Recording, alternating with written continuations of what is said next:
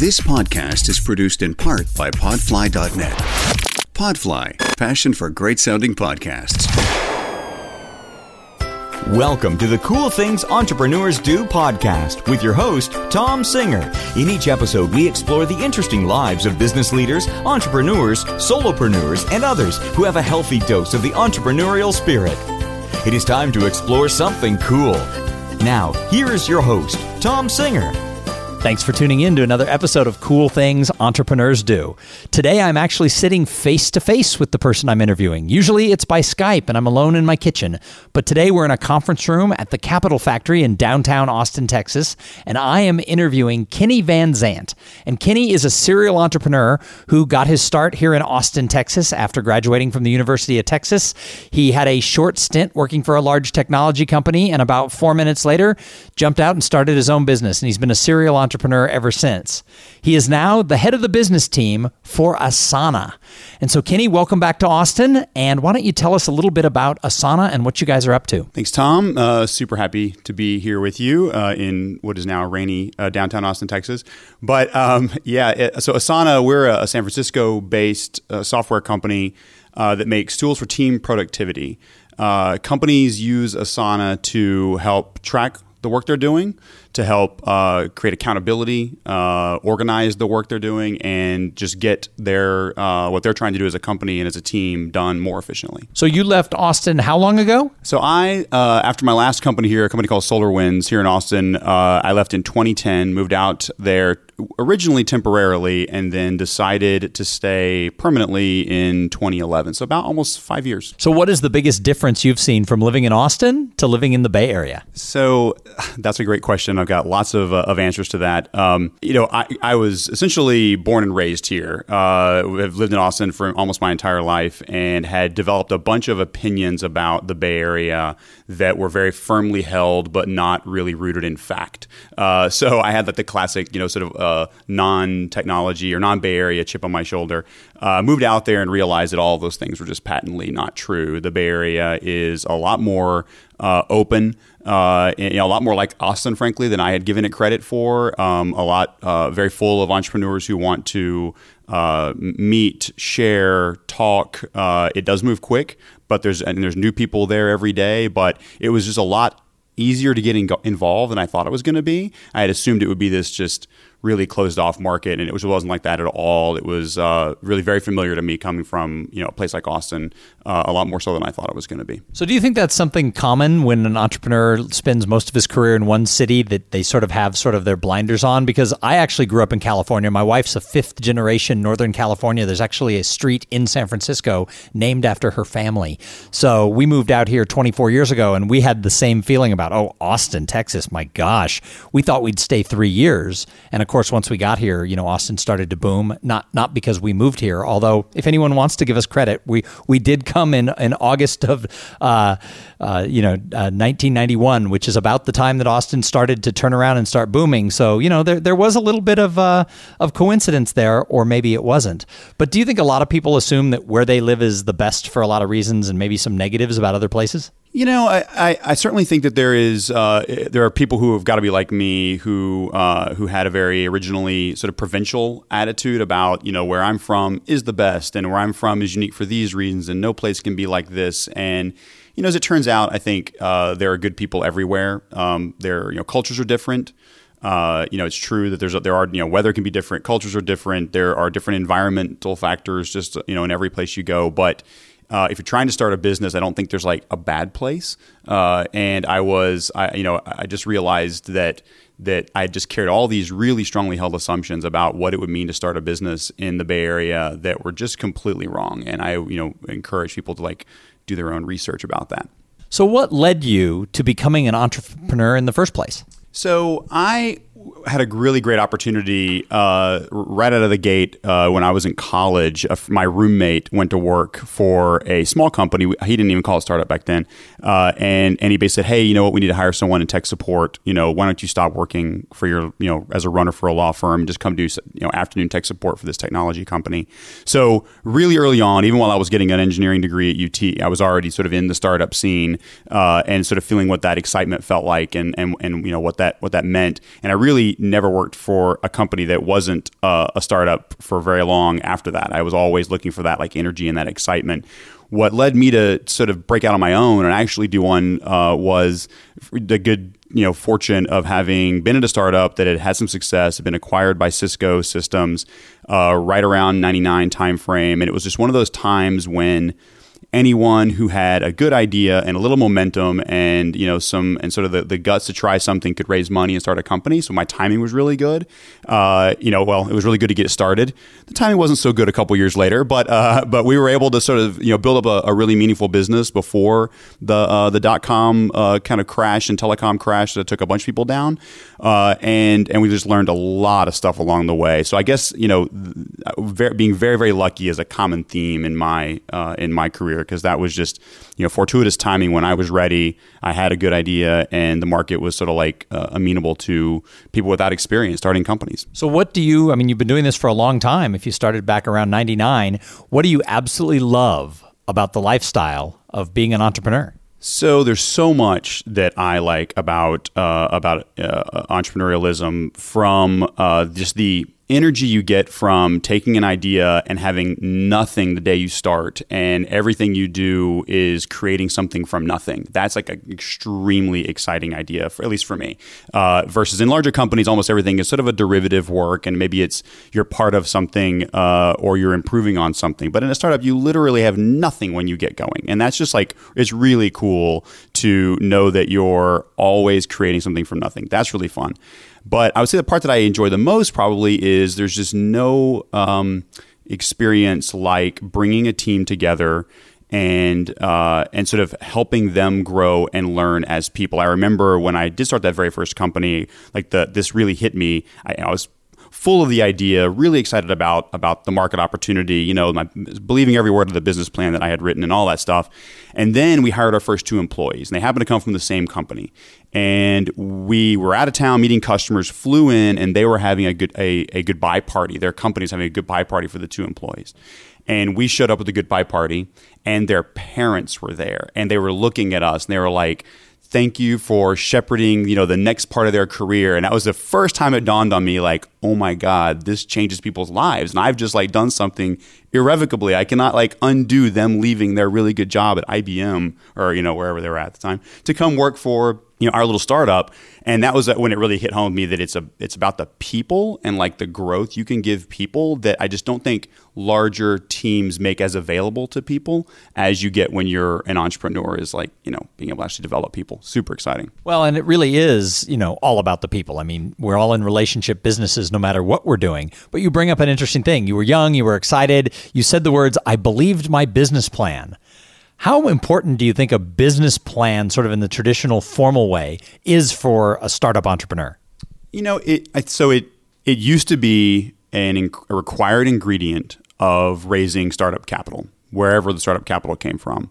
But over time, that has become less and less true, to the point to where now I never hear those words spoken. You will, you'll almost always have to have some kind of material that you've prepared about your market, about your idea, something about your team. Almost all of it nowadays is just slides or some kind of like a document you can send ahead of time. But a real business plan where you're trying to forecast what something's going to look like 3 or 4 or 5 years from now, I think people realize is kind of crazy at the pace in which technology changes, especially. You just have really no idea. So yeah, we wrote one at the time, and the other day I was reflecting on that. I actually found a bound copy of it, and I kind of laughed because I haven't seen one of those in a decade. I get pitch decks all the time still, so you still have them in the form of sort of PowerPoint or Keynote slides, but an actual formal written pressed bound business plan has kind of gone away. So I asked you what you loved about the life of an entrepreneur. Is there anything you don't like? Are there any days you wake up and think, I could have stayed at Cisco? Sure. Who doesn't have those days? I think that the thing that is harder, at least for me, as an entrepreneur than I know it has been when I've just sort of quote unquote had a job, is turning it off.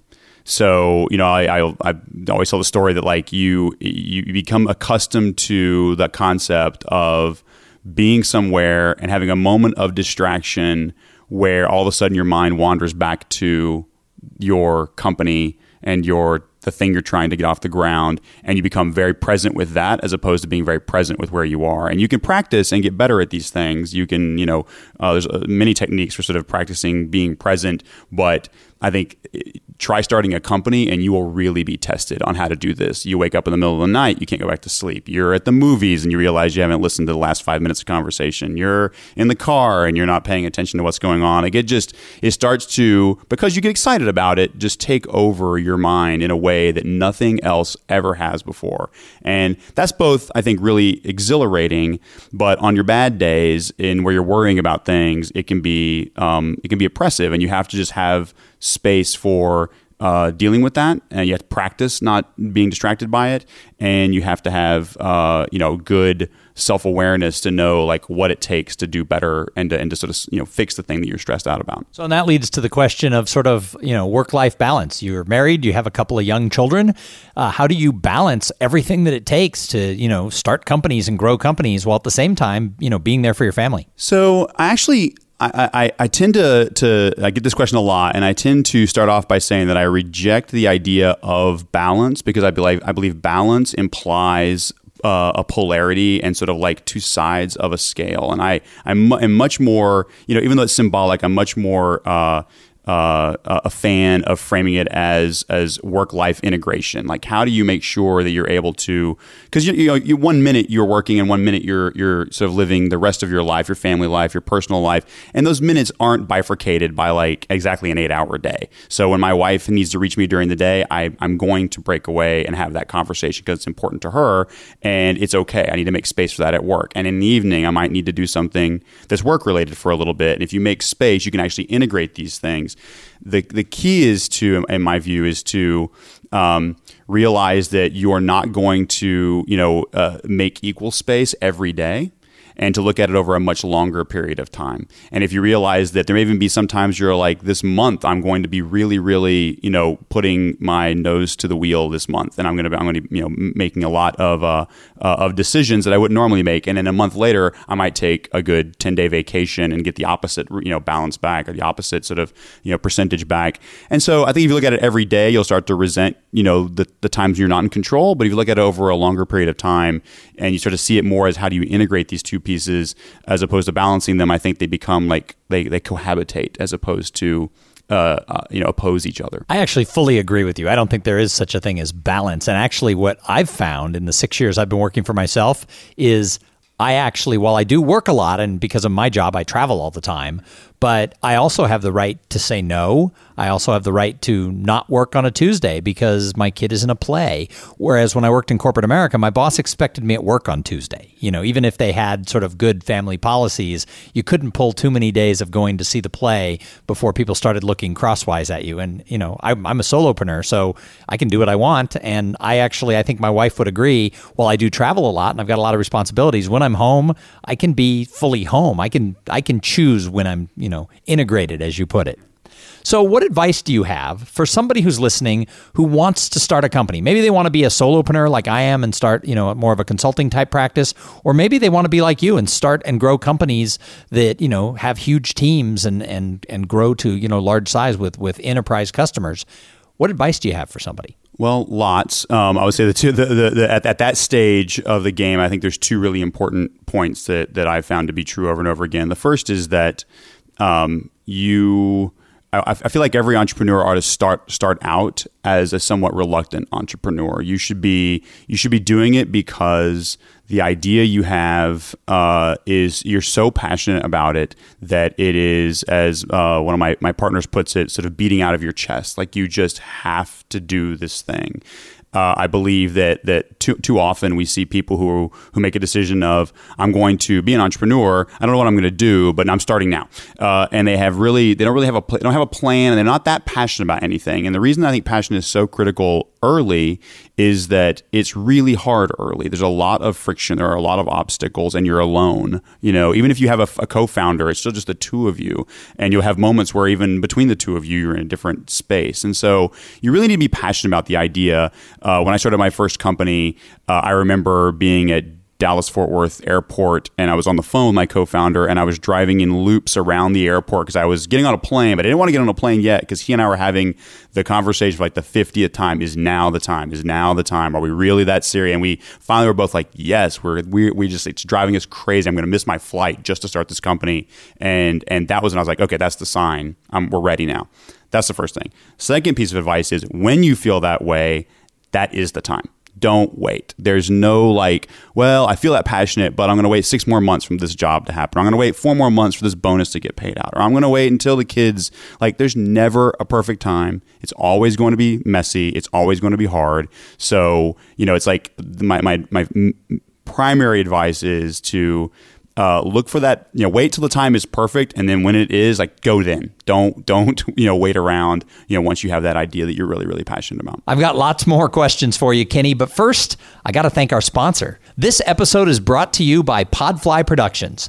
Podfly takes the time and the headache out of creating your own podcast. And I know this firsthand because ever since I started Cool Things Entrepreneurs Do, I've been working with Podfly. They set you up with the right equipment, the right training, and the guidance to ensure that you sound amazing.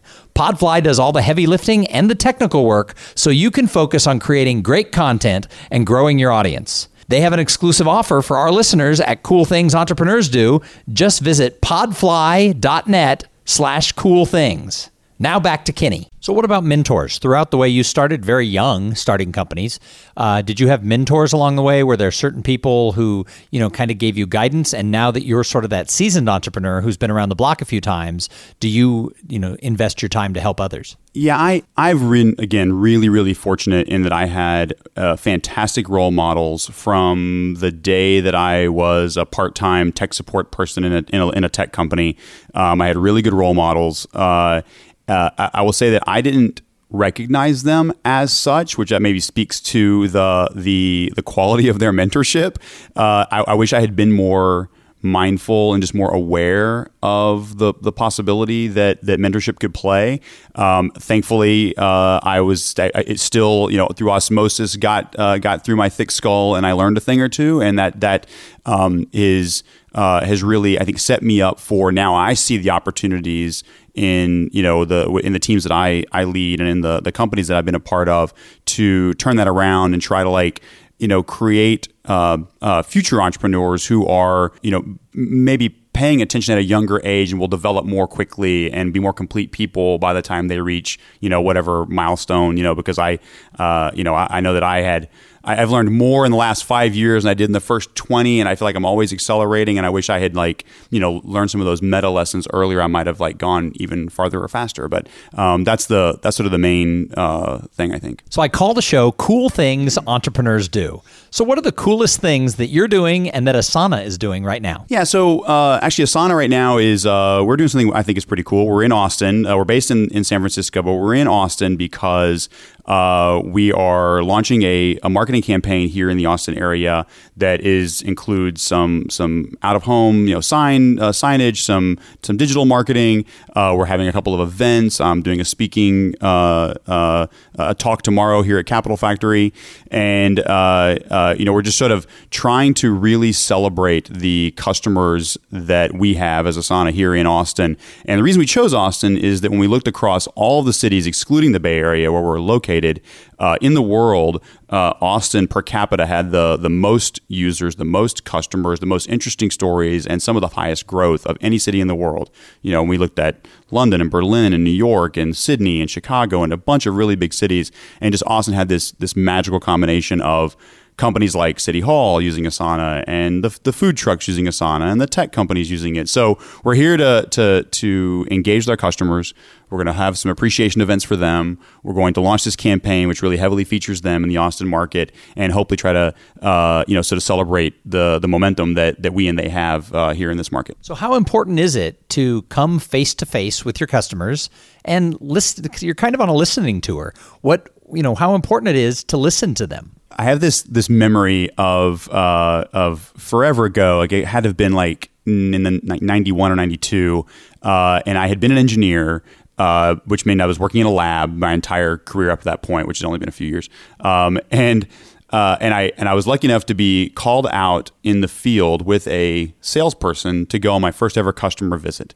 And, I had to put on a tie, and actually, honestly, the company we were going to visit IBM of all people.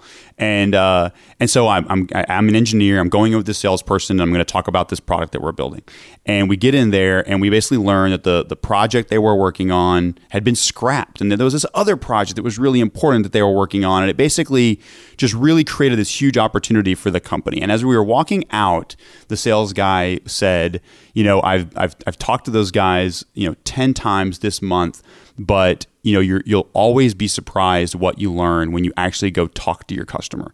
And like he was saying it in I think as a way to teach a lesson that you can try to envision what you think they're doing. You can try to connect dots while you're on the phone or over email with them, but nothing replaces going and sitting down face to face with a customer and talking about how they're feeling, what they're thinking, what they're working on, and how your company may or may not fit into those plans. And I just remember those words that really stuck in my head, like, whoa, he's right. Like, that was a really momentous meeting, and we would never have had it if we weren't in front of them. So in every company I've had since then, I've really prized the opportunities, not just for myself, but for the entire company to get in front of other people. We are humans. We like to look into the eyes of other humans and use that as not the only data point, but as one of the really, really important data points in how well you're doing and in what you could do differently. So you mentioned that just in Austin, your customers include Solo food trucks, the city of Austin, and some of the major technology companies that are the movers and shakers of our tech community, and cookie bakers, and everything in between. So how are they using your product? I mean, a food truck and a major tech company, I wouldn't think would be using the same product. So how do they use this? If you think about it, without sounding sort of too grandiose, it's really true that pretty much all human progress has been the result of teams of people getting together, aligning their energies in a common direction, and trying to move something forward. And that is the definition of our progress as humanity. And what we have observed at Asana is that the tools that we use today, the modern tools we use to help us coordinate, haven't really improved or haven't really helped us that much. That we all still rely on technologies that are basically digital ripoffs of the physical world. We rely on email, sending messages to the post office, in the digital world, and we rely on office suites, things like Word or Google Docs, which are basically just ripoffs of a piece of paper and a file folder, an inbox on your desk. And so at Asana, what we're trying to do is build brand new tools that help people collaborate, coordinate, and work together more effortlessly. And it turns out that working together is something that people who have a food truck and need to coordinate with vendors or with places where they're leasing spaces to be, or with outside clients, they have the problem of coordination. Turns out that the engineering teams at a very large technology companies are massive coordination efforts, trying to all decide who's going to do what and when it's going to ship and who owns the next piece of the puzzle. And it turns out that even governing, whether you're the city of Austin, the Providence, Rhode Island runs on Asana, a bunch of these other governments are all about coordinating people's efforts. That's just a very universal thing. And so we've built a product that we think works at 2 to 2,000 people and beyond, and that's the reason why you see such diversity in the types of people who are using Asana. So we could talk about you and Asana all day long, and you'd probably enjoy that. And I'm sure the audience would enjoy that. But I think the best entrepreneurs, I think they're observers. I think the best entrepreneurs aren't just paying attention to their own company, but they're watching what other people are doing and what other companies are doing. So who do you see out there who's doing something cool? So I think this is actually a really important lesson. One of the things a common piece of advice that I dispense is to pay attention, because I think that there are a lot of things to learn from watching other people. And so I'll sort of highlight a couple of things that I think are really important. So the first is here locally, a friend of mine, Chuck Gordon, who's the CEO over at Sparefoot, does something that he learned from Scott Cook at Intuit. So it's been passed down. So I can't credit it with Chuck, but he's the one that I know is doing it right now, which is he asks of himself and of almost anyone on his team to find someone that they look up to who's doing their job or what their job might look like in a few years, and to shadow that person for a day. Go sit with them and learn, like, what does a day really look like? So, Chuck might take, and in fact, I think he did, I know he happened to go see the CEO of GoPro. And spent a day just walking around side by side with the CEO of GoPro. This is back before they went public. And observe, what does a day look like for a CEO of a company that has reached $1 billion in value? That's a fascinating learning opportunity. And frankly, if you find the right type of entrepreneur, they'll really, really want to sort of share that, because they know that they didn't have that mentorship most likely. So that's a really cool idea that I have already borrowed and given advice for some other folks to go do, because I think it's just really fantastic. And then I'll say that at the other end of the spectrum, one of the things that I admire a lot about a very public CEO is he gets a little bit of an interesting reputation, but Mark Benioff, who's the CEO of Salesforce, does something that I think is really amazing, which is that he is essentially walking talking points for what's the most important thing his company is focused on at that moment. And I think as leaders of teams of almost any size, setting the context for what's important for your organization and for your customers and even for your market. In the case of Mark, he's so influential that he could just be scatterbrained and be talking about different things all the time every day. But he's not. He's almost always has 2 or 3 really important points that he is making. And because of that, his entire organization is really marching to the same beat every day. That's one of the reasons why they have excelled for so many years in a row. And I find that discipline of being that focused, for a long period of time, months at a time, to be just fascinating. I would love to have that kind of focus. So both of those are really interesting, because I think a lot of entrepreneurs, it's like they're talking and squirrel, they're over, they're over off on the different tangents. So to have that kind of focus and be focused on those talking points is interesting. But when you talk about what Chuck is doing and going out and having his key people go and shadow people in other companies and people they admire, I run into this in my own world, sort of as a professional speaker. A lot of people think, oh, I know what it is to be a professional speaker because I saw Colin Powell speak once at a conference. And it's like, well, but that's not like the average person, right? That's a celebrity who's a speaker. Or they say, oh, I was at this conference and some local CEO spoke, and it's like, well, that's not really the same thing either. If you stay on the outside and don't sort of peel back the onion, it's really easy to jump to conclusions about what someone's job is. And so getting close to them and sort of being able to look under the hood, I think that's absolutely fantastic advice. So I think that everybody who's listening, I think both of those tidbits are really good. So in addition to being observers, I also think that great entrepreneurs are more about life than they are just about making money. So I think a lot of entrepreneurs really find their way to take on a cause or give back to the greater good. So what do you do, Kenny? So the thing that I have become really passionate about is helping younger students who are just getting out of school